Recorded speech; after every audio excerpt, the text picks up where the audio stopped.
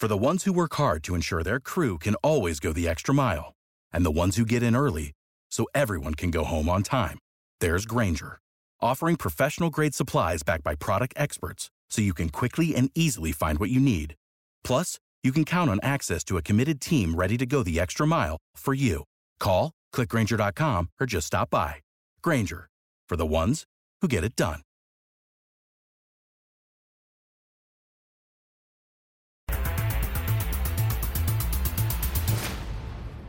Let's go.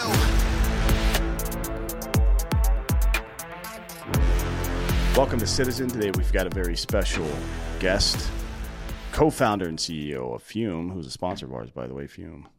It's a nice smoking cessation tool. Braden Pauls, how's it going? Doing good. Did I say your name right? Braden Pauls? Yeah, you did. You nailed it. What kind of Spelling name? it's usually the hard part. Well, it's because it's got that extra E in there, but yeah. I mean, technically, that probably is a more appropriate spelling than just Braden, right? I mean, yeah, that's what my parents thought back in the early 90s. But so let's get into it. You've taken a pretty novel approach to smoking cessation. It was a big deal in the military back in the day, in the 2010 time period. For whatever reason, a lot of resources were being spent at the government level to help government employees, whether they were in the military or worked at the federal level, to stop smoking. There were pills, I think Chantix or something like that was one of them, which I don't really, for a lot of obvious reasons, don't really trust the pharmaceutical industry because of all the information that's come out lately about SSRIs and all this stuff. But then there's other types of methods, and a lot of companies have popped up that use tobacco-less nicotine or something else. But this is the first one I've seen where there's no chemical at all, right? So Tell me a little bit about the company and why you started it. Yeah, so I was actually in college and I was studying psychology. I was on my way to becoming a psychologist and an addiction counselor. And on that journey, I came across Fume, and I guess we saw there's a massive gap in the market where most people view addiction as being very much a physiological thing, as in it's a dependence on nicotine, and pharmaceuticals are the way to deal with it.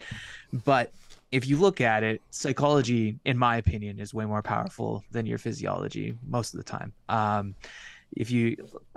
In the studies of addiction, typically the roots that take into account the psychology of how to quit something are usually much more successful than just focusing on just purely the physiological approach.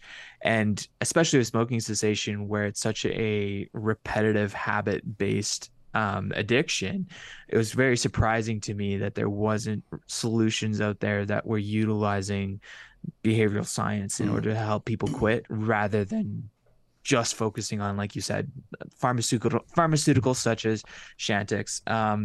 So it's like that's where we saw a massive gap in the market, and we see that it's a really exciting way to be able to serve people to help them overcome that addiction, where it's like, rather than you having to completely give up your habit in regards to smoking, why don't you just switch to something that's not harmful, or that is harmless, right? Like that you don't have to be negatively affecting your health, but you don't have to worry about replacing that hand to mouth habit and everything. And we've already helped thousands of smokers out there in quitting, and our goal is to get to the millions number. So Sure. that's what we're working on right now. But yeah, really exciting, and that would be our approach so far.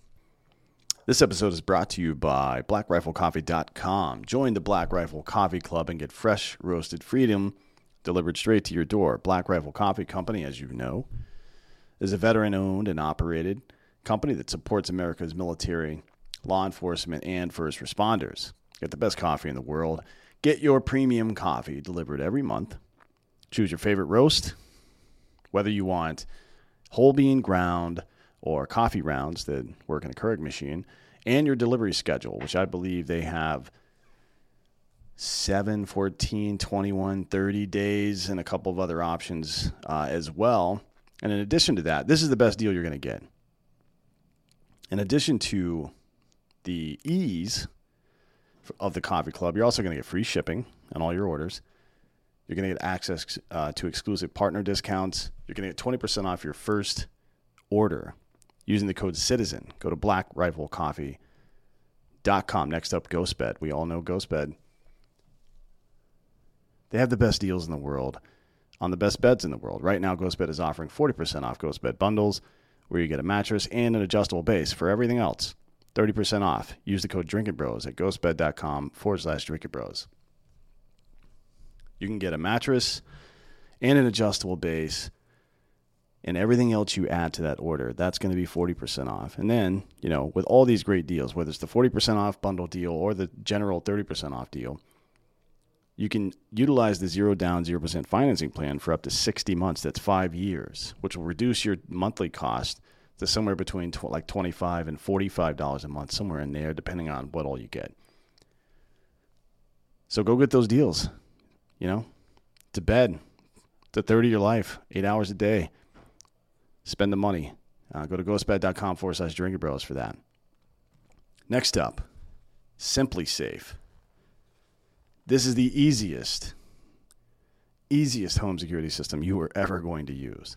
There's a lot of systems out there. This is the one that I prefer. Here's a question. Is there anything that matters more than the safety of you and your loved ones? Of course not. So isn't it strange then that many home security companies don't behave that way? This is why we use and trust SimpliSafe Home Security. Their advanced security technology helps us sleep at night. They also put us and our family's safety first. Here's why I love it. Super easy. You can set this entire system up in 10 to 15 minutes, really. With 24/7 professional monitoring, SimpliSafe's agents call you the moment a threat is detected, and they dispatch police or first responders in an emergency, even if you're not home or cannot be reached. SimpliSafe's monitoring agents truly care about your well-being and are highly trained to keep you calm and safe during stressful situations, staying on the line with you until help arrives. So if you are someone who travels for work a lot and your family stays home behind you and you're worried about their safety while you're gone, SimpliSafe is the answer. SimpliSafe's customer-first policies make sure you're taken care of with affordable plans starting at less than $1 a day and no long-term contracts or hidden fees, because feeling safe at home shouldn't break the bank. Customize the perfect system for your home in just a few minutes at simplisafe.com/citizen podcast. Go today and claim a free indoor security camera plus 20% off with interactive monitoring. Go to simplisafe.com/citizen podcast. That's SIMPLISAFE.com/citizen podcast. So tell me kind of how you figured this part out. I've read a little bit about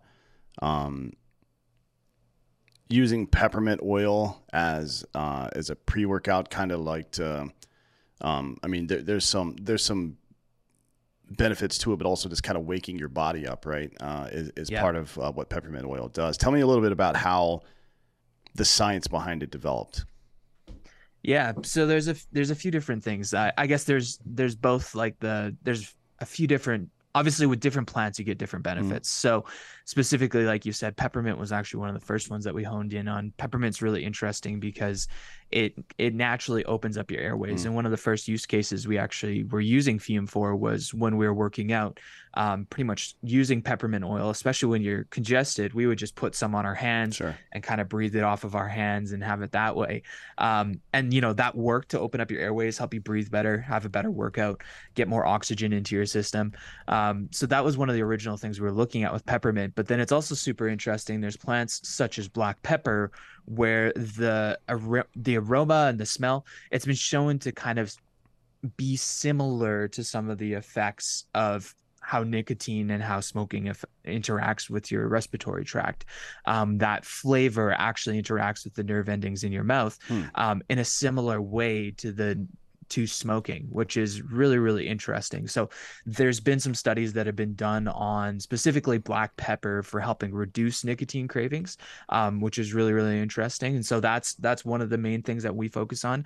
But together with that, like with our flavors, we're mostly trying to figure out, it's twofold. We're looking for plants that are effective in helping you in more of a physiological sense, but the even bigger focus there is like, what do you actually enjoy? What do you want to use? Because our belief is if we make a product with Fume that you actually enjoy and want to use, you know, that's going to be very helpful for you in quitting. Or it's like, if you're, rather than going from having something with a smoke or a vape to going to absolutely nothing, you know, if you have something to switch to that still is something that you enjoy, you know, you win, and then you're going to be able to quit more successfully. Sure, and there's a practical use for it beyond just smoking cessation as well in a lot of these cases, right? Because there is a bifurcation between the physiological impact and the, you know, hand-to-mouth habit or the enjoyment part, right? I think that's super smart. And I want to jump into this quick because this is all super interesting to me. One of the principles for the show, I'm not sure if you're familiar with the list we have, but one of the principles is I'll place virtue above commerce. A lot of people think that and there's a lot of ways to say it too. A lot of people think that you can't run an ethical business and be hyper successful. Well, I don't believe that because I do it myself. I've done it before with Black Rifle as well, where we, you know, a large portion, more than 1% of our revenue, not net revenue, gross revenue, went towards veteran charities and stuff. So I know that it's possible. In this particular world, people have this idea, and look, I say it myself a lot. There's no money in the cure. Like, you're not going to get super rich curing things. It's about treatment over time because it's repeat customers. Yeah. That's what people think, at least, but it's not necessarily true. There are a lot of things that are both, I guess, a treatment and a cure at the same time, right? So if you're talking about ceasing one behavior and then picking up a beneficial behavior, you're technically doing both at the same time. Nitric oxide was one of those things, right? It was really good at solving some respiratory problems that people had, but it was also really good at benefiting people who were, like you said, going to the gym, trying to open up airways and things like that, adding oxygen to your bloodstream. Downstream, it also helped with erectile dysfunction and shit like that as well, but that was just kind of a side effect almost, in the same way that the original Viagra formula was to open up the baffling airways in your lungs and stuff. It just happened to have that side effect. But the point of all that is that, and I've talked to multiple people about this before, about starting businesses on this show and doing so ethically, finding gaps in the marketplace where you can build a successful business for you, your friends, your family, so on and so forth, and your partners, but also really contribute something beneficial to society. And I think that's an important, if you're going to make money off of society, you should do it in a way that gives something to the community, right? Yeah. Yeah, no, 100%. And I think for me, that value in business that's like one of the things that drew me to business. To be quite honest, I'm fairly skeptical about a lot of the different other organizations in the world and their ability to make change, whether that's government or you know, even nonprofits and that type of thing. Again, it's not that there's not people there with good intentions, but I guess for me, I personally see business as being a powerful tool for positive change. And it's not just for, you know, and again, that doesn't mean that you have to be a nonprofit. Like, you can actually be a business that's functional, but also is serving. I guess for us, we look at serving. My goal is that we be able to serve our customers super, super well, that we can have an impact with our customers to make their lives better, you know, that we can have an impact with our staff, with our team, that we can provide great jobs for people that are meaningful, and they also get to be a part of that meaningful journey and get compensated fairly for that. And then also that we can have a broader impact in our community and in the world in general, and doing good and having that positive impact as well. And again, it's harder to make a business that does that, but it also isn't. I had a business professor who really just drilled this into me, and he's still a mentor of mine when I was in college. And he said that, you know, if you want to be successful in business, create value for people, right? Mm-hmm. Like, if you, it's so funny. It's so simple, but it's also like people forget it. It's like, that's the number one thing is your value proposition. It literally is exactly. Anytime you go into, like, I was the VP of marketing for Black Rifle Coffee, which is now a publicly traded company. The first thing in our marketing strategy meetings, right up on the board, was our value proposition. We serve coffee to people who love America, right? That was our value proposition. So that's like the very baseline thing. And most companies seem to have forgotten that. They're like, well, how can we maximize our market share? Like, no, dude, you're starting at the wrong place. All that stuff will come. Like, yeah, you have to strategize and make good business decisions, but all that stuff comes as a result of having that strong value proposition. Yeah. Well, and that strong value proposition is just like, if you make shit that impacts people's lives and changes how they live and makes their life way better, you're going to get paid for that. Yeah. Right. And it's like, if you make people's lives better, you will get compensated for that. Right. Like that's how you make economic decisions every day. Like what I buy for groceries, which restaurant I go to. It's all about, really, it kind of starts from the selfish level of like, what do I need / what do I want as an individual? But companies that serve that are the companies that I'm going to do commerce with them, right? And it's like, again, there's spots in the system where that can become manipulative and that can get broken, but that fundamental principle in business, I think it's one of the reasons capitalism works so well, right? It's like, let's give our money to the guy who's really, really helping us. And it's like, it's that whole billionaire conversation where it's like, oh, these people don't deserve that money, right? Because they're, I don't understand that, but it's like, Elon Musk is really rich because he developed a shit ton of value and made everybody's life better with PayPal, with Tesla. And he's not selling, right? He's not selling Beanie Babies. You know what I mean? He's not selling like some shitty item just to sell stuff, right? Exactly. There is literal value in every project he takes on, whether you agree with the value or not, or how valued it is I suppose debatable. But the fact that he goes directly to gaps in the marketplace and tries to make that more efficient for everybody, there's no question about that, right? Yeah, well, and people will pay for stuff that makes their life better. And if you look at it, I guess even, just in general, it's like that perception where it's like, well, what if we viewed, it was kind of interesting. I met somebody at an event, and he was clearly in his 60s, very successful guy. Kind of in the conversation, it came up, he lived in a really nice area of the city, right next to the river.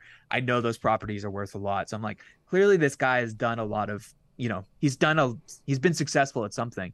And it's like, rather than looking, and I got into it, I was thinking about it later, and I was like, rather than being like, hey, how did you get rich? It's like, what if the question was, and this is a more accurate question, how did you provide so much value for people over your career? Right. And it's like, because that is the successful thing. I think what taints our picture on that is things like you said earlier, like the pharma industry, where it isn't truly about just like they provided value to a ton of people and that's why they're these massive companies. Like they did, but they didn't. And there's manipulation and there's dishonesty and there's all these other things in there that are mixed in, which make us then skeptical of the whole system in general, right? Where it's like, well, if you're successful, you must be manipulative. And it's like, no, the truth is there's some key people in business who are manipulative and are just super, super selfish. But I think actually the vast majority are people who are like, how do I provide value for people? And people want to have impact. Like I guess I would believe that in general, people don't want to be a douche. Like they actually want to live a life where they're like, hey, I'm proud of what I did. Look at that impact that I had. Right. And I guess for me, that's the fundamental motivation for me with business is like when I started with my co-founders, we kind of looked at it and we're like, we were excited about building a business where we're like, that would be so sweet if we could hit all of those spots. Like if we could impact customers, if we could impact our staff and impact the broader world. I can tell you it's harder. Like it's harder because you have to make sacrifices sometimes where it's like, yeah, you're not putting your own self-interest first. So that can mean, for the first couple of the years of the company, it's like you're giving, I guess you mentioned with Black Rifle, giving away a portion of your profits. That's not easy at the beginning of a company. And we actually did something similar where we donated to an orphanage as a portion of our profits, around 2% every year of gross revenue. And it's like, we weren't even making proper wages as the people on staff, but we were doing that. Right. And again, it's like, I look at it, if you would have stopped me in college and said, hey, like your company has donated this massive amount of money to a charity only like 3-4 years into the company, I would have been like, no way, that's insane. Like there's no way we'd be able to do that. But somehow we did, right? And that's I guess that's why I believe in business as being one of those things that can actually be a real change motivator, because it can hit all of those different avenues of having impact. Yeah, for sure. I mean, I think there's to back on the pharma industry, they've certainly provided quite a bit of value, right, over the last 100 years or so. There's no question about that. Probably actually more value than any other industry. I mean, you could compare it to tech, I suppose, but it's only been recently that tech has had a huge role in keeping people alive, I suppose, over like the last 30 years maybe. But pharma's been keeping people alive. I mean, I guess the first really big impact would be Jonas Salk, right? I mean, that was quite a while ago, just developing a polio vaccine and essentially giving it away for his lab costs to the federal government, which in hindsight may not have been the best. There's probably a happy medium where he should have been paid, because I think the market value was about $7 billion for that. But somewhere between $0 and $7 billion, there was probably an appropriate sum that we should have paid that guy, because he fucking literally saved North America. But as you alluded to, they've also been fined and paid more civil penalties than than all other industries combined in the history of U.S. jurisprudence, like literally more than anybody else. So it's easy to, I think that's the result of the difference between your motivation and value proposition as a company. Are you in it to maximize profits, or are you in it for these other reasons, right? To, contribute. I remember listening to John Mackey from Whole Foods has been back out on the stump again. He's done this like once every 10 years. He'll pop up and say some shit. But he was in a debate. Well, recently he said that socialists are taking over the country, blah, blah, blah. He prefers what he calls conscious capitalism, which is what you're referring to.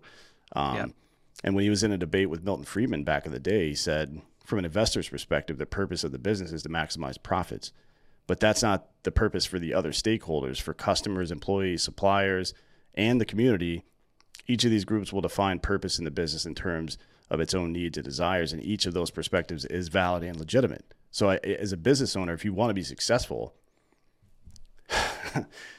we're beyond the days where all press is good press. You know what I mean? Yeah. Like sometimes getting quote unquote canceled by somebody could be beneficial because the outrage mob has, I suppose, a mob that fights back against it kind of organically. But you don't want to be in that bullshit. You know what I mean? That's just not. It's a distraction. But if you provide value, like legitimate value to your community and to your customers, then you have like kind of an internal defense system against that bullshit. Like in the early days, a lot of people talk shit to Black Rifle because, the word rifle is in the name of the company. We like to shoot and blow shit up all the time. But I mean, that's what we've been doing our whole lives. You know what I mean? And then, it kind of turned where we weren't conservative enough for a while, right? And that group attacked us. But we've had this core audience for 7-8 years now that we don't have to get involved in defending ourselves anymore. We just kind of let them do it. You know what I mean? Yeah. And I think that's one very small example of the benefit of that. But the real benefit is that it makes your business more robust and more resilient. And now you have these firebrand people who are out there proselytizing others on your behalf. Definitely. Yeah. And you can't, I guess it's like we get feedback from customers like, hey, I tried a bunch of different methods for quitting smoking. Nothing worked for me. I tried fume. I successfully quit after smoking for 40 years. This changed my life. Like statistically, that person's putting 10 years of extra life expectancy on, right? And so it's like, how do you, that person, it's like they're now our biggest evangelist, right? Like it's just like there's no stopping that. And it's like if you focus on that, and that is our number one focus, it's like how do we help people more effectively, right? And the profits will follow that, right? It's not this like nice straight line, right? And I think oftentimes the short-termism of like public companies, large public companies, where you have to show, constant profits, constant growth, all these different things, you sacrifice maybe just focusing on how do we best impact the customer and provide value, right? Because sometimes it's like if you can have a mindset where you're like, it doesn't matter what we do this quarter, but I know in the long term, by doing such and such project, even though it's going to cost a lot, not going to be profitable for a long time, this is going to impact a lot of people positively, and also is genuinely going to be what's in the best interest of the business. It's just not going to show up next quarter or even next year. It's going to show up, 2-3 years from now. And I think that's one of the biggest things where it's like, if you could subtract out some of that short-termism from like some of the larger public companies, I think there could be a lot of benefit overall. Like, but again, that's just a bit of the fault of public markets, right? Sure, of how that all works. Well, there's quite a bit of myopia in general and recent public markets. I mean, so smart people don't keep a bunch of money in their bank account. They get equity in things. And smart investors, they jump in and out of some markets a lot, but their primary holdings are typically long-term holdings, right? And there's a reason for that. It's because the time value of money, if you can transition your short-term holdings, which are cash and things like that, into long-term equity, then you're kind of immune to inflation in a lot of ways. As a matter of fact, sometimes inflation makes your money worth more. And this is something that's a big problem in America right now because of these kind of man-made housing crises that we keep running into over the last 20 years. For a middle-class person, their primary source of wealth creation in their life is the equity in their home that they own. And now we have about 40% less homeowners than we used to have, which means more equity, more wealth is held at the very top, and people have less flexibility, right? So when we started these businesses, that was one of our main goals, is to make sure that we have well-paid employees, right? Like whatever it is that we're doing, it has to, it comes back to one of the other principles, which is everywhere I go, I'll be a leader, and leaders eat last. Like as a leader, you make sure everybody else is fed before yourself. And that stuff permeates through culture, man. Like leaders don't starve to death. They have strong teams, and the team is successful, and that success leads to more food for everybody. That's how that works, right? It's how it's always worked. That's why civilizations exist in the first place. There's no individuals in reality. That just doesn't exist. But I do think there is, because of some of the stuff you said, there's a much larger appetite right now than there was 5 years ago for self-reliance. And it's like more than we've had in a very long time, I think, because people are starting to wake up to what you were mentioning, which is large organizations and large governments simply aren't efficient at helping people. And they're also extremely susceptible to bad actors, right? So this is the kind of tool, the fume wooden pipe, I guess. Is that how do you refer to this item?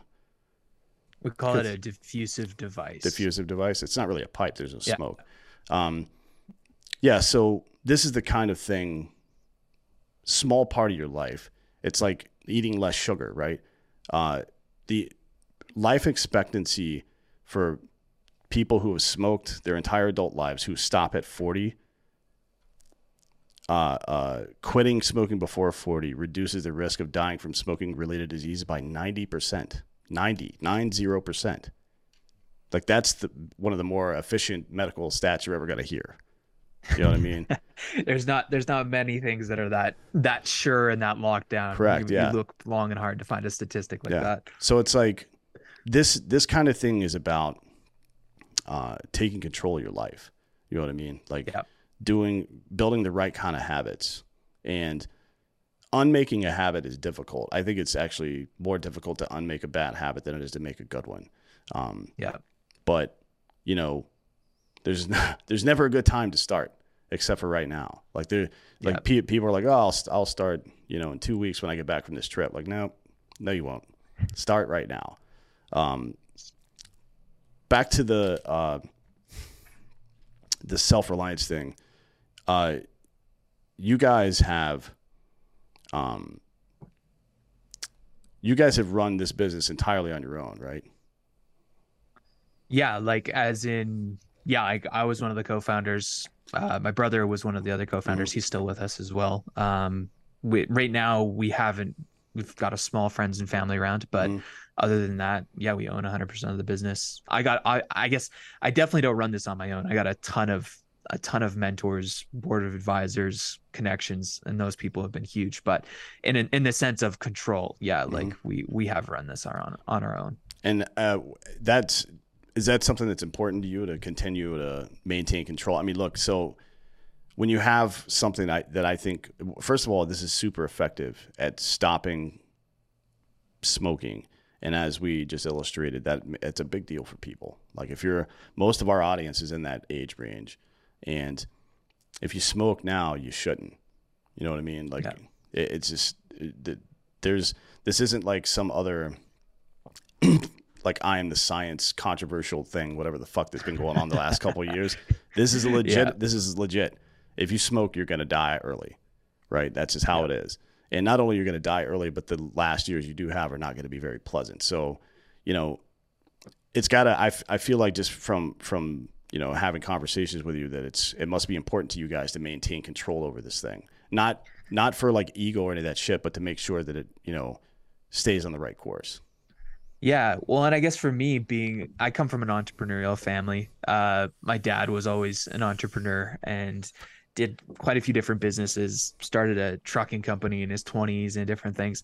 And I guess for me, I think it comes from him mostly, but he valued flexibility and the ability to just make decisions that make sense for you and so that you can live by your values like that.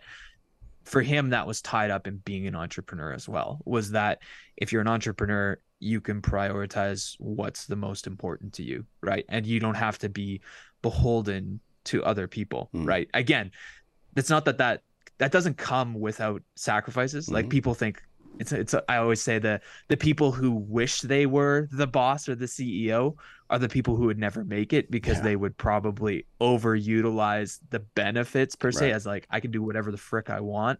And they probably wouldn't have the conscientiousness and the work and the responsibility that it takes to actually keep the thing on the rails. Like oftentimes it tends towards the people who do that stuff are the obsessive work too many hours type are the ones who end up being in those roles, and you kind of have to be. But at least the benefit to that is then you get to choose, right? Like there's no gun to your head being, all right, your schedule is this and you have to do this, this, and this, or you know, you have the flexibility. And for me, I guess it's like I value flexibility and freedom so highly to be able to make the choices that I want. And I guess previously I've been in organizations where, you know, you see problems, you see things that aren't great, and you don't have the power to change them. And then there's things that are illogical, that are inefficient, that aren't helping people, that are hurting people, you know, but you don't have the power to make any change. And that for me is like the most frustrating thing.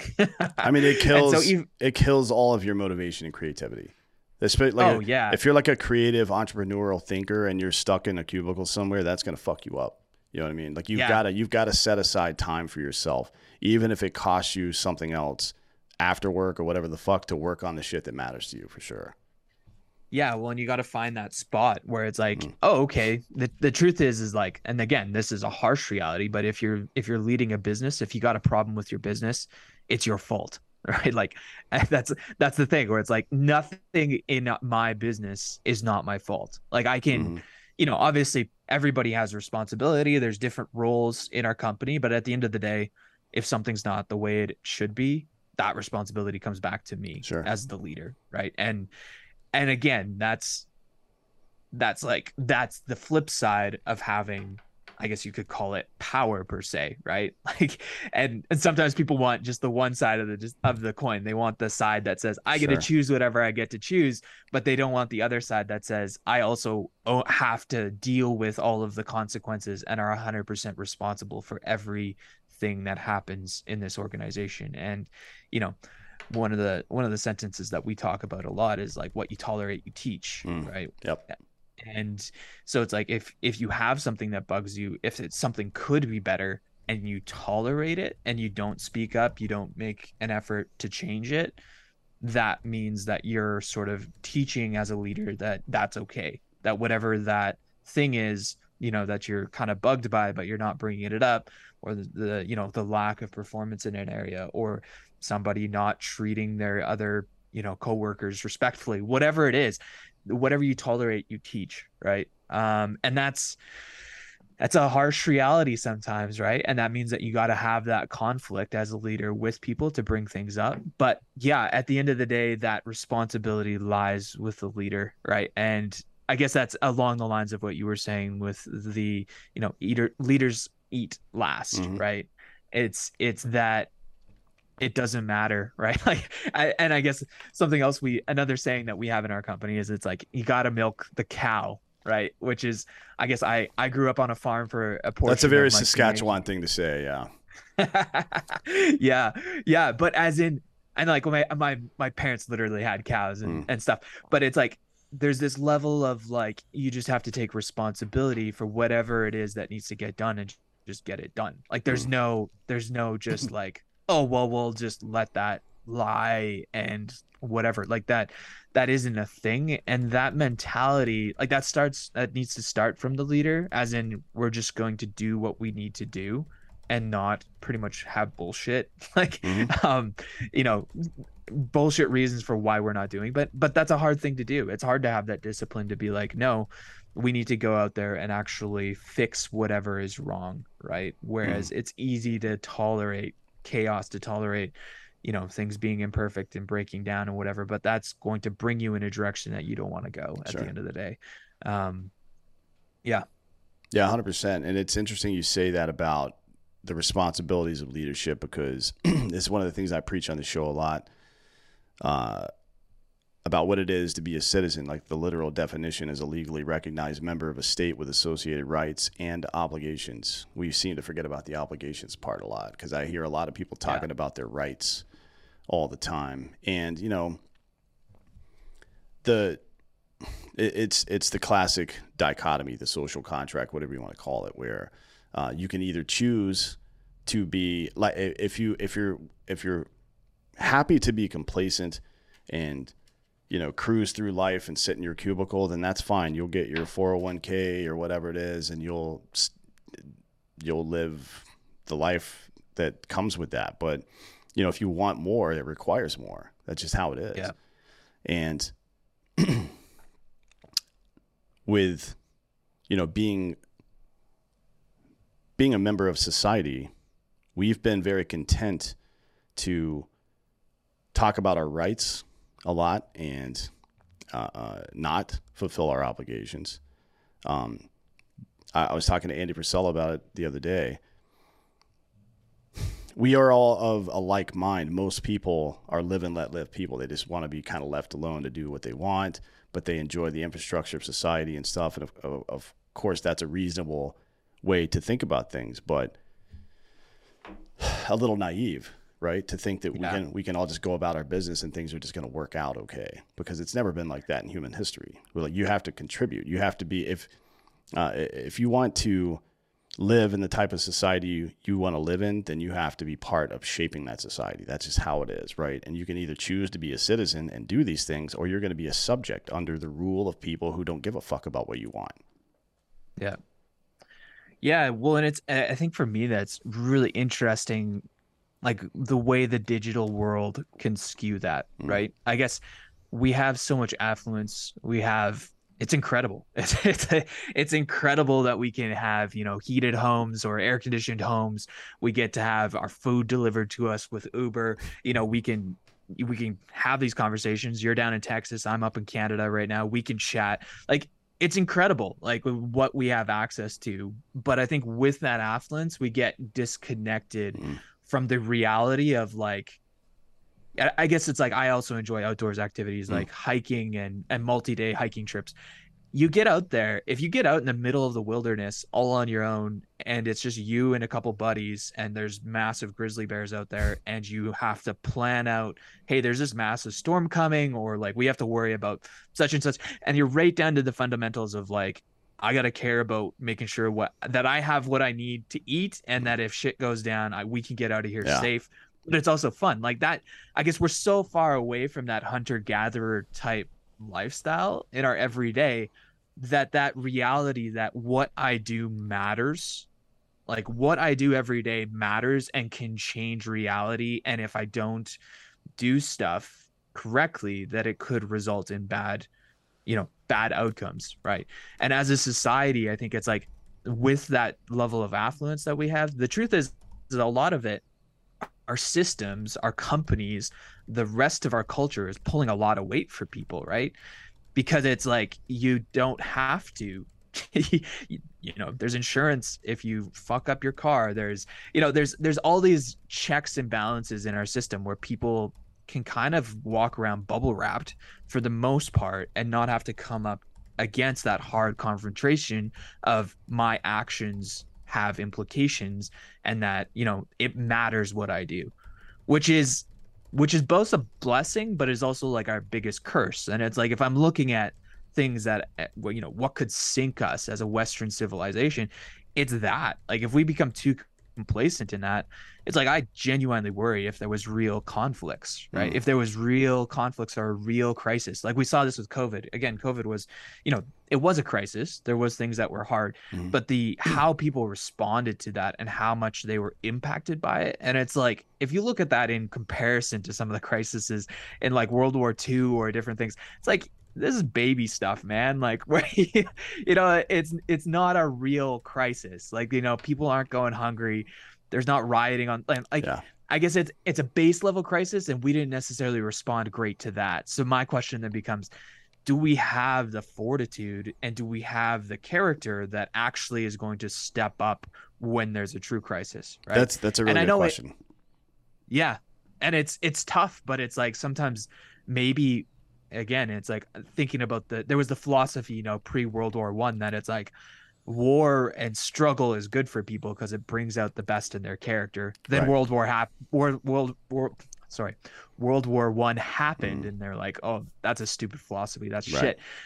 And again, it's like, I definitely don't want things. I don't want crisis. I don't want it. Right. Like it's horrible. Like I don't want there to be, we're blessed with our culture right now. Right. But at the same time, it could happen. Right. And if it does happen, it's also true where it's like that when things are really, really hard is when you build character. Right. And it's like, as a society, we haven't had much to sort of crush up against that's actually forced us to develop character. Right. And it's like that has detrimental effects. And it's worrying to me. And I don't know what the answer is as a culture, right? Like individuals can choose to go out and build that character for yourself. You can go jump in the ice bath. You can push yourself physically. You can do challenging activities.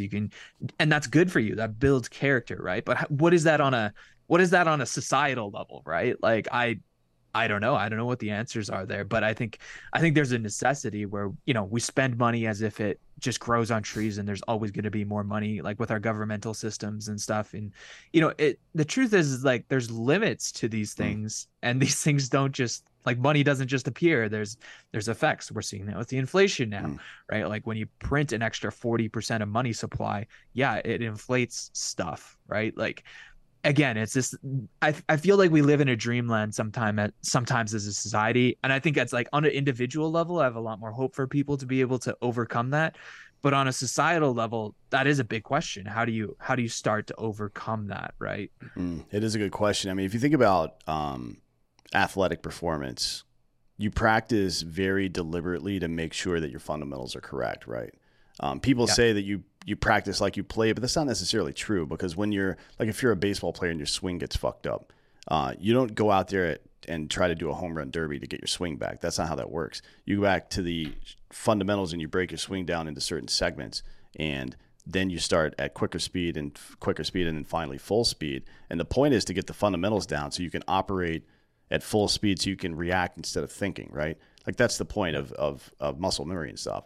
Well, we had to do this for a long time in the ways that you were talking about, the outdoor stuff or whatever against the elements, just to stay alive.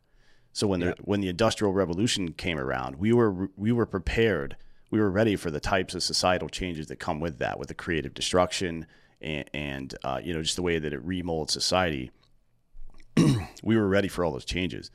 We still had a sense of brotherhood and honor, like in the middle of the 20th century.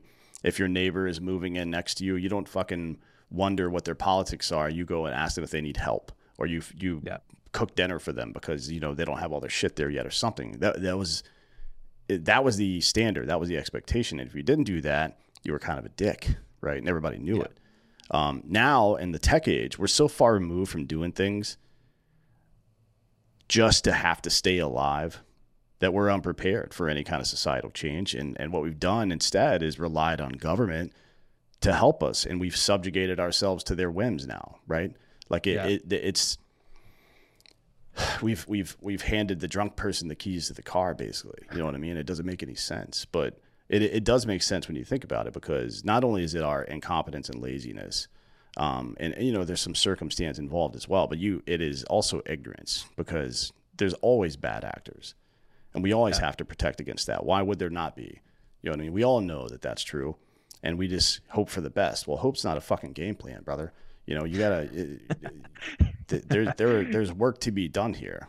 On the societal change, that's a good question, man. I really don't know. There's a lot of people that do the stuff that we do that try to motivate people and guide people in the right direction. But you're right. Ultimately, it is their decision. And I think there might have to be some kind of pain before there's, recovery from this. And I don't know what that looks like. Yeah. And I guess it's like there is hopeful spots, right? Like there is a lot of, like, I guess it would be if you want to call it grassroots type level of people just talking about like that doesn't make a change. Talking about these philosophies of like adopting, hey, I need to be someone who goes out, disciplines myself, does hard things, owns my life, owns my reality.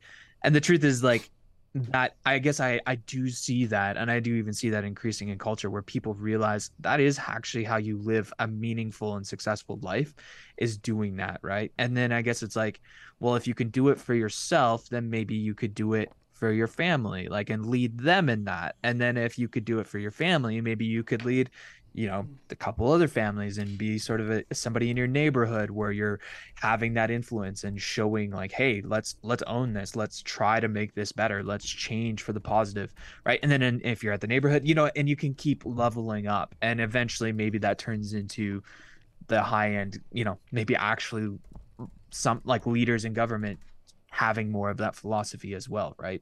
But yeah, the truth is most people are typically pretty apathetic and just kind of don't care. And I've been challenged by that myself. Like even a couple of years ago, I kind of had the perspective on politics that it's like, well, what does my vote count? Why should I care?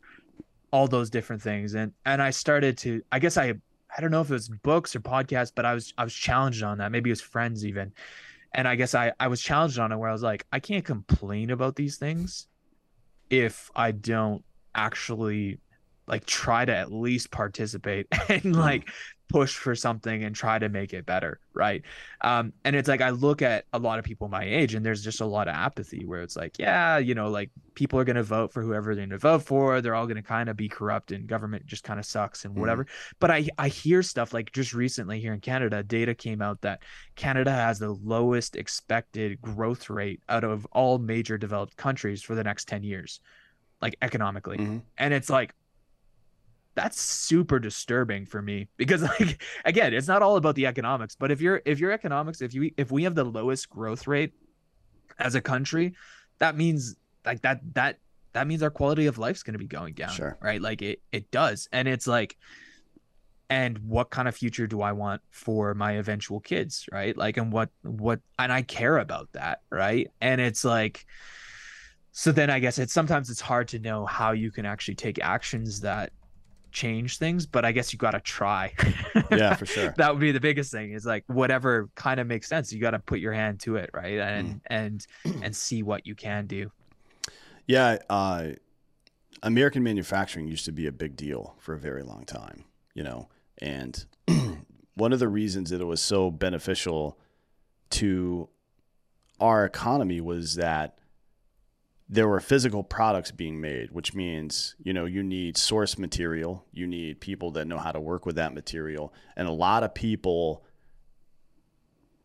a lot of people around you and your close proximity made money along the way. You know what I mean? So it wasn't now with tech, you know, there are a couple of companies that do a pretty good job of profit sharing and things like that. But like Amazon, for example, and it isn't just the company and how they operate internally. It's the impact they have on smaller businesses as well. So now instead of, you know, as big as a textile company could have become, they still have to buy source material from somewhere. They still have to have engineers build their machines. They still had to have engineers come and fix their machines or whatever the case is. Now it's like for a company like Amazon, they have offshore engineers, tech engineers that are doing their stuff, which is not contributing to our economy. And then they're putting smaller businesses out of business. You know what I mean? And I don't necessarily think that Jeff Bezos is some evil genius trying to take over the world or anything. It's just that's how creative destruction works, right?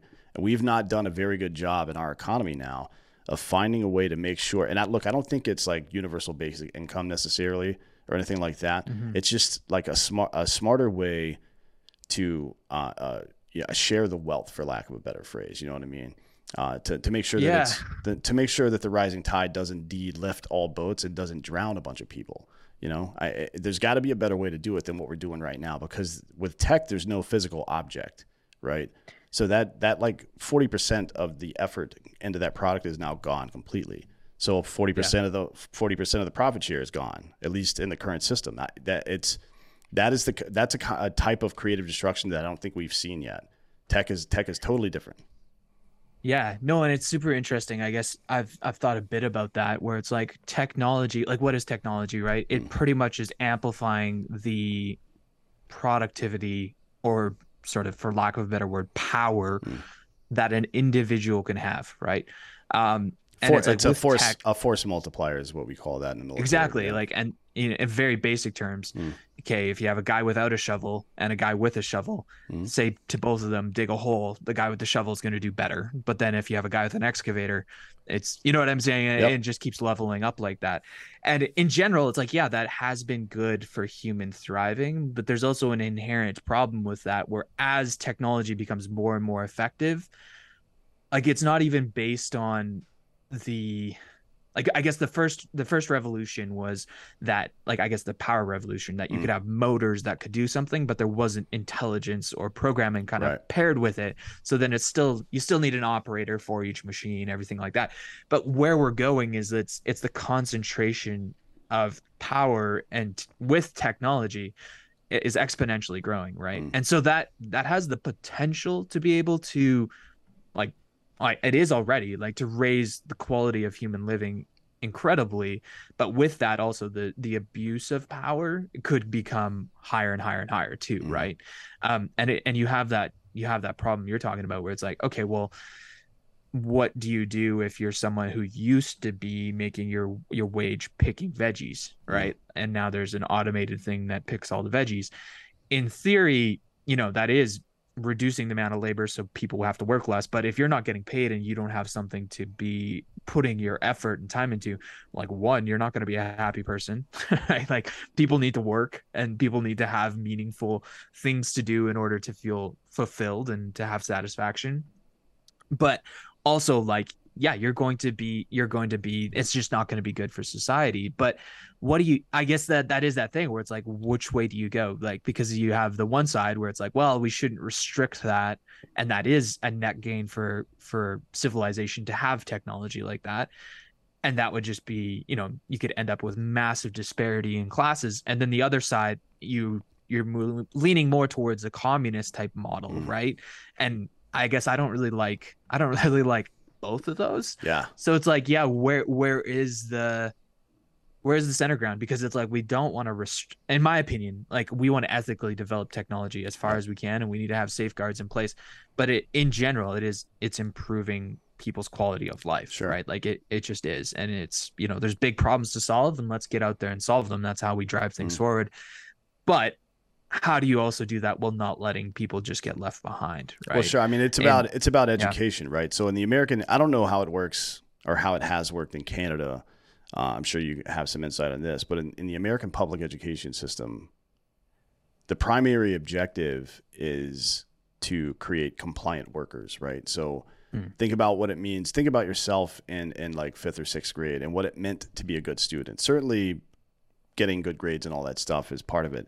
But what it meant to be a good student was to be quiet, not disruptive, show up on time, and provide positive work output, right? So what does that sound like to you? It sounds like working in a fucking factory to me.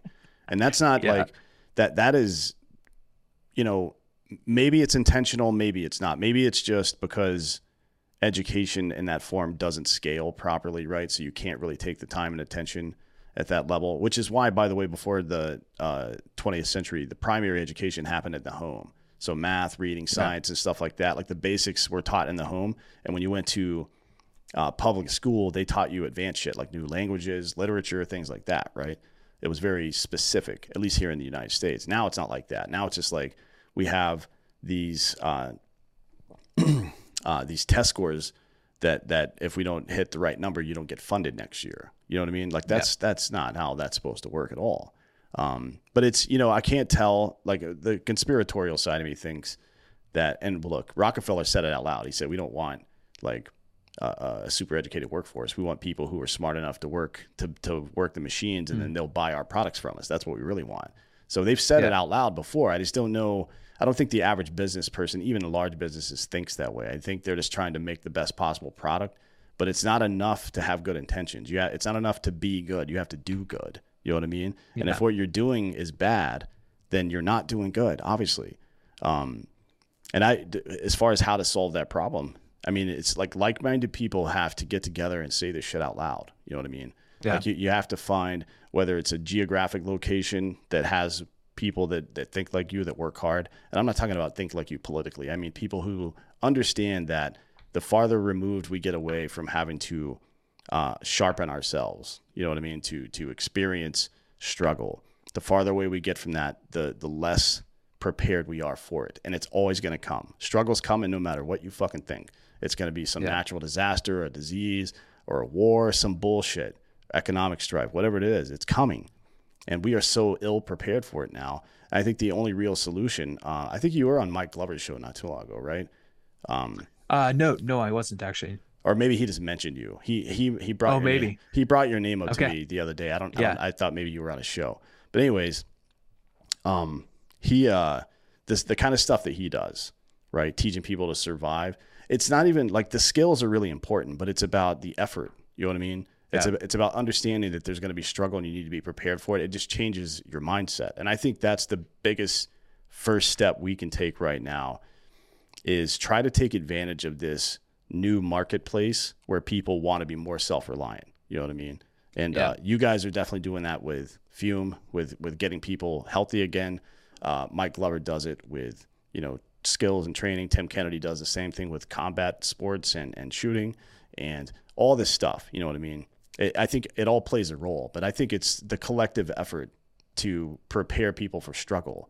You know what I mean? Because one, you're prepared for the struggle, and then you've been through some amount of struggle, which just makes you a better person in general. You know what I mean? I think that's the real solution. Well, and it's like, I guess it's like, what's the meaning of life, right? Like, it's a big, massive question. And I guess for me, the best answers I've had is it's about pretty much writing a good story, right? And a good story has good conflict and good struggle. It's got a protagonist in it that goes through a lot of shit, battles it out, beats the odds, overcomes stuff, saves the princess from the tower, and then eventually kind of reaches some pinnacle of something, right? But the good story isn't the one that you just stay at home and scroll Instagram every day on welfare, right? Like that's not a good story. Imagine a book about a guy who just won the lottery. It would be like 4 pages. You know what I mean? Or it would be a tragedy where he won the lottery and wasted all of his money, but there's no arc there. There's no narrative there. Yeah. Well, and it's kind of weird because I think because of technology, we have to choose to put ourselves into tough situations to write that story, because I'm not out there battling for food. I'm not out there, you know, needing, like, I don't physically need anything. And like, literally I could go work at McDonald's and have my basic needs met, right? But it's like, the question is like, well, what kind of story do you want to live, right? And the truth is if you want to live a good story, you're probably going to have to choose to do things that are challenging, that are outside of your comfort zone, and that are going to push you, right? And the thing is like it's so weird because we're both like, as humans, we're wired for comfort. Like we're always like, we're lazy and we're going to choose the easy option. But we also, like, if we go through something hard and we actually make it through, we're like, that was the best time of my life. Right, I yeah. loved battling through that. That was crazy shit. We almost died. That was nuts, but we made it. And that was epic. And I remember that. And that, like, I was balling, man. Like, and that's the stuff that we remember. So it's like, it's so weird. I think life without technology, people would just naturally have to do that. Now we have to choose to do that, right? We have to choose to go out to build. We have to go choose to do something risky. We have to choose to try and to pretty much put ourselves out there. And the truth is like, you might be risking some of your comfort that you already have by doing that, right? I think it was Tim Ferriss that talked about this, where he had a process where he just was talking about risk and the process that he would go through. He said every couple months or something, I think he would actually just for a week eat just rice and sleep on the floor without a mattress for like a week every couple months or something like that. Because the point being, he's like, if everything went to shit, if all my startups failed, if I lost all of my money, that's kind of what it would be in a homeless shelter somewhere. Like if I absolutely hit rock bottom in our current society, that would be the absolute worst. Right. And then the point is if you just willingly kind of confront that and be like, oh, well, that's not that bad, I can deal with that. Then your fear of going out and trying to do crazy stuff, it's like, well, you know, I know it can go wrong, but that fear is not that I'm dying. That fear is that I'm, you know, maybe not having all those things, but even getting to that point, it's like, even if you go out and try a business venture, the chance that you'll actually fail that big because we have such an awesome society, even that is so low. So it's like the barriers to going out and trying and exploring and trying things is lower than it's ever been. But I think also the willingness for people to go and do it, it's also very, very low. So it's a weird paradox. And it's like, if people can choose to go out and do that crazy thing, it can have, it's at minimum, it's an awesome story, right? Yeah. Even if it fails, it's like, that was fun. Yeah. That was crazy. I learned things. I built character, right? People kind of see it as a burden to have to go out of your way to find discomfort now. But in my opinion, and I think in reality, this is actually a really good thing, because now you're able to, with a lot more information and data and flexibility, choose the type of discomfort that will benefit you most in the exact way that you need it, or to achieve the goal that you're specifically trying to do. For example, if you're trying to get in the CrossFit Games, you know exactly what you need to do, right? That's a very specific example. But if you want to be a business owner, resilience and discipline are the two most important things. Like the ability to learn from mistakes and not let them crumble you, and staying on task, being disciplined. Those are the two most important things you can learn. Well, you can go out into the woods and learn that shit. You know what I mean? It's not like you have to go to university even to discover these things. You can find ways to challenge yourself mentally, whether it's through, you know, maybe you're trying to learn a new language, maybe you're trying to do some skill, or maybe you're trying to like experience extreme physiological discomfort where your, maybe not your survival, but certainly your comfort depends on your level of effort. That's a really good lesson to learn, right? It's why it's why most basic trainings for all militaries on Earth are pretty much the same, right? Like the skill level is quite a bit different, but the institution itself is pretty similar. And there's a reason. It's because it works. You know what I mean? So now you've got all this in your hands. Nobody's forcing you to do this stuff. You can tailor it specifically to you and become the best version of yourself that you could possibly become. Things are now available to you that never would have been available to you before. But it's like, I don't know what it is. I'm sure part of it is just the fact that we've been uncomfortable as a species for so long that the comfort seems so relaxing, we don't want to leave it. Maybe it's that. Yeah. Maybe it's laziness. Maybe it's just moral cowardice. I don't know. Maybe it's also paralysis by analysis. There's too many options now, and people can't focus in on one thing. On an interesting thing too, like the internet, it provides a lot of access, but the truth is that you're also competing with the world, right? Like that's the beauty of it, and that's the con of it, right? Like I guess I've even thought about this in regards to social media. You know, I don't envy kids in high school these days because like when I went to high school, you could be the hot shit of your small town in high school. You could be the best football player, or maybe you're the hottest girl in high school or whatever. And that actually meant something, because that was like kind of the extent of people's personal, like that's your realm of what existed to you, right? Was like these people around me, right? And now, if you're going out there, it's like you're comparing whatever you're doing to the world, to literally everyone, right? Like we're seeing, like, it's like there's, to be good at something, like you could have, I guess people don't feel like they can actually sort of put a badge on and say, hey, I accomplished this and I'm pretty good at it, because you're comparing with so many people on the internet, right? And it's harsh, which, like, again, there's pros of being able to reach every person. Like our business, we benefit a ton from being able to reach people via e-commerce and connect with the world. And, people can listen to podcasts like this. It's awesome in some ways, but I think that factor of like, if I start something, it can be judged by everyone and I am competing against everyone, can make that non-starter factor, that initial barrier to actually getting going, seem even scarier. Sure. Right. Because the competition, like, who's at the top of, if you're looking at something like a video game leaderboard, you're competing literally against millions of people. Whereas, in high school, you could be the smartest guy in your math class and that meant something. But now, ranking top 10,000 in something is kind of impressive, but no, also not very impressive. Right. It's really interesting the way things have turned. It seems like we've taken a really good opportunity and kind of squandered it so far.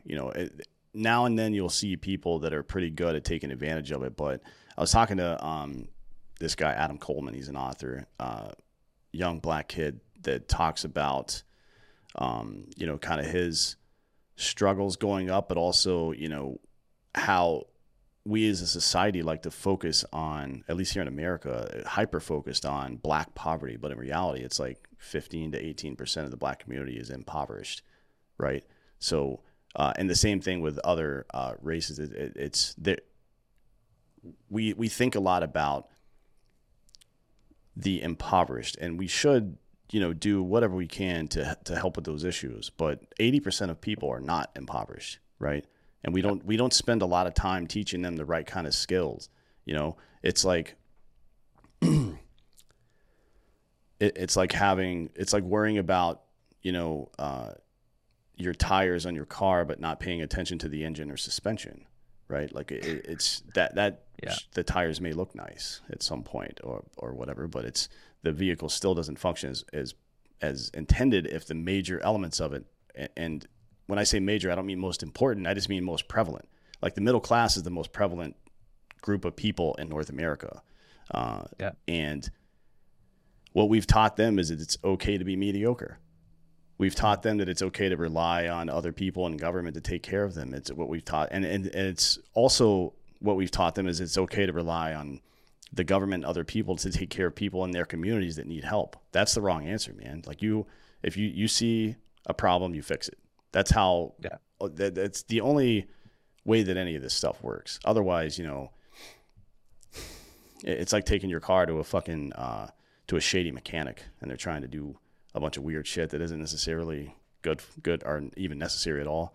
It's like, yeah, man, of course they're doing that. That's their job, is to maximize their profits. So you align back to the solution part of this, aligning yourself with other people, with, creators, with businesses who share that value, which is to say, the same value proposition. Our job is to make the community better. So let's figure out how to do that. And everybody along the way will get taken care of. When I say taken care of, I mean like your businesses will do well, you will do well, so on and so forth. That's really the only way I see a solution to this. Yeah, and a lot of that has like the we factor is a huge thing in that, as in it's us. Like let's get better together. Like let's work on our problems, right? As soon as there starts being the segmentation of like, oh, your problems are more important than my problems. Then we start arguing about like, oh, well, my problem's this and your problem's that. Like, and that, I guess that from my standpoint, that comes from having a shared identity of actually people all wanting to be a part of something meaningful. And that starts from leaders from the top kind of setting an ideal and, saying this is who we want to become and where we want to go. Right. And it's like, that is a tough thing where it's like, we don't necessarily, I guess for me as a Canadian, I don't necessarily feel that. Like, I don't necessarily feel like, hey, we as Canadians are working to have a certain position in the world, or like, be the pinnacle of showing how communities can work well or something like that. Like, but there needs to be a vision that people need to jump onto together, because as soon as you start having this fragmentation into a bunch of different sects, it starts just being arguments of my thing versus your thing, right? And the truth is if you're united, then you can go somewhere. The question is, at which level do you kind of aim for unity, and where is it possible to have like a level of unity, right? And that's something that I've been thinking about, where it's like, is there a certain number where it's really hard to actually bring people together, like as in a quantity, right? Like you look at it, it's like, if you're a mayor of a town of 5,000, all those people can know you. They probably have like at least a one person, like a mutual connection of some sort to you. They know, that's Bobby's uncle or whatever, right? And so it's like, I think at that level, you can bring unity, but can you do that same thing at 10,000, at 100,000 people, at 1 million people, at 100 million people, at 300 million people? Can you actually have that joint thing? And it takes incredible leaders to do that. I think it's possible, but it becomes incrementally harder the bigger and bigger the group is. I know even Ray Dalio talks about this, where it's like, with affluence in a culture, typically, the culture is relatively successful. It grows economically. Things are pretty healthy. People have a shared identity. They're excited about building things. But then once the affluence settles in, people get pretty much complacent, more just focusing on, how do I make my own life better, rather than the society better or the future better? Just like, how do I have fun and how do I have pleasure?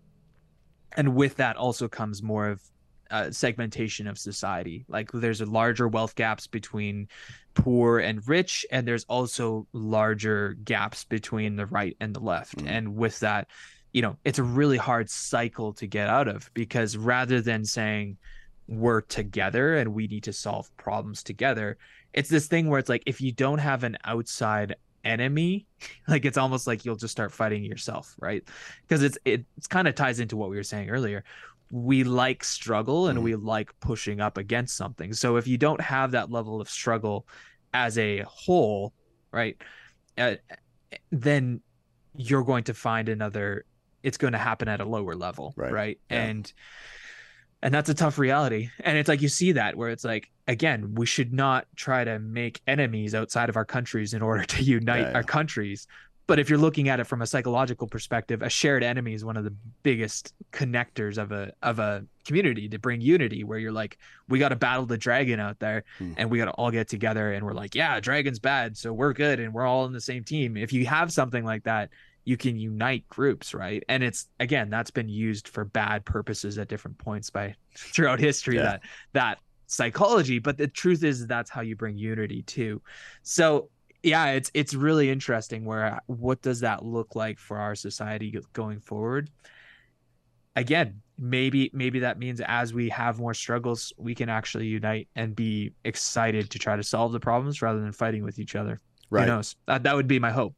Certainly, yeah. I mean, the real so we've had a relatively recent example of that with 9/11. Everybody kind of came together for a unified purpose and all that, but they still were asleep at the wheel, because what we got out of it was 2 20-year wars that were fucking stupid, and the Patriot Act, which increased the surveillance state. You know what I mean? So I do think the struggle will eventually come, and I do think it will provide an opportunity to reshape society in the way that we want to reshape it. But you got to be very aware of that. You know what I mean? of the people who are going to come in and try to take advantage of that stuff. And I don't know that you can build systems to keep them out at this point, but certainly sunlight is the best disinfectant. So just, shining a light on these people can be super useful. Well, and that's the disturbing thing, right? Is there's been language around stuff, even in regards to COVID. Oh, well, this is a great sort of, interruption in society. Let's use this conflict to, I don't know, to benefit or to remake society. Like if you start looking at some of the WEF and all that kind of stuff, it's a bit disturbing because it's like everybody, I guess, if you're thinking about these things, you understand that psychology. When there's a crisis is when things can change and when you can shift opinions, you can shift ideas, you can make things different. When things are just humdrum, pretty normal, that's when things they're more likely to just keep on continuing that way, and people aren't going to be willing to change their behavior. So that's the tough thing, where it's like, can we use our conflicts to actually truly make our society better rather than just having special interest groups kind of bring it in a selfish direction of what they believe is the best direction for society, right? And again, that's the tough thing, where it's like, okay, well, why my opinion over someone else's opinion? And then you're back to the divisiveness issue. But well, I mean, like open eyes and open ears. That's the way. Like the average citizen has to make an effort towards that. So anytime there is one of these conflicts or periods of stress or whatever it is, the bad actors don't take a day off. You know what I mean? Like they're out there in the trenches trying to get their shit done. And you've got to do the same, right? You have to be engaged in your community when in all of these ways that we've talked about today. You have to act as if you have a stake in the country, because you do. And not just in the United States or Canada, but in Western society in general, right? Like what you alluded to before, what you allow becomes, how you allow people to treat. I think Oprah used to say this too, like you train people how to treat you by what you allow them to do. And it's like, you don't have to be, it's this idea that you don't have to be faster than the bear. You just have to be faster than the other guy. Right. And you apply that to politics and the culture war stuff, where it's like, you just got to take stands. It's not okay just to be compliant because it's convenient, because this is the result of it. You know what I mean? And the other side is always working against you. So you got to work as well. That's just how it is. Oh, it's an interesting thing that you said there with like having a stake in our society, right? Like, I guess that word for me triggers being like almost like having a share or an ownership share, as in like a company, right? Like, for example, even with our company, it's like if you're a meaningful team member who's contributing a lot, you're going to be on a stock options plan. And that's important to me as a CEO, because you act differently when you own something, right? If you're like, it's we, right? Like if you're like, this is me. And it's like, I watch for that too with employees. Do they talk about like your success or the team's success, or did they say our and we? And, also that's my job as a leader, to be creating that we and making sure that people are engaging in it that way. But in the same way with our country, like, I think we don't really think ourselves as being, I guess that's what your whole point is, right? With being a citizen. It's like, citizen is, you have a stake in this, you have a share, you could get dividends when this thing goes well, and it's something that's valuable. But also, if it goes to shit, it's gonna be worth nothing. So are you gonna act and actually try to be a good employee, like to extend the metaphor, like to actually better the entity? Or are you just gonna act in a way where it's just for your own gain? And I guess we don't fire citizens in our country, which is I guess one of the benefits of being a citizen, which is awesome. But it's like that's that thing where we can just coast if we want to in that, right? Yeah. Well, yeah, I agree 100%. And it's that equity and buy-in, or whatever you want to call it, that prevents the nihilistic attitude that leads to a lot of the bullshit that happens in this country, or in any country. It's always the same kind of attitude. But there's a roadmap there. There's definitely a roadmap, and it starts with your attitude and your effort, which are the only two things you can control. That's what I tell people on the show, pretty much every show. You can control your attitude and your effort and nothing further. So that's your investment, and you're going to get back out of it exactly what you put into it. Appreciate you coming today. This has been great. Love Fume. Love having you guys as a sponsor, just from knowing what I know about you guys, and you're just not another shitbag company, I guess. Is there anything else you'd like to share with the audience before we get out of here today? No, I think I'm good. It's been great chatting. Really glad to meet you, and it's been a great conversation. Yeah, you as well. Thanks for coming today, and thank you all for listening. This has been Citizen.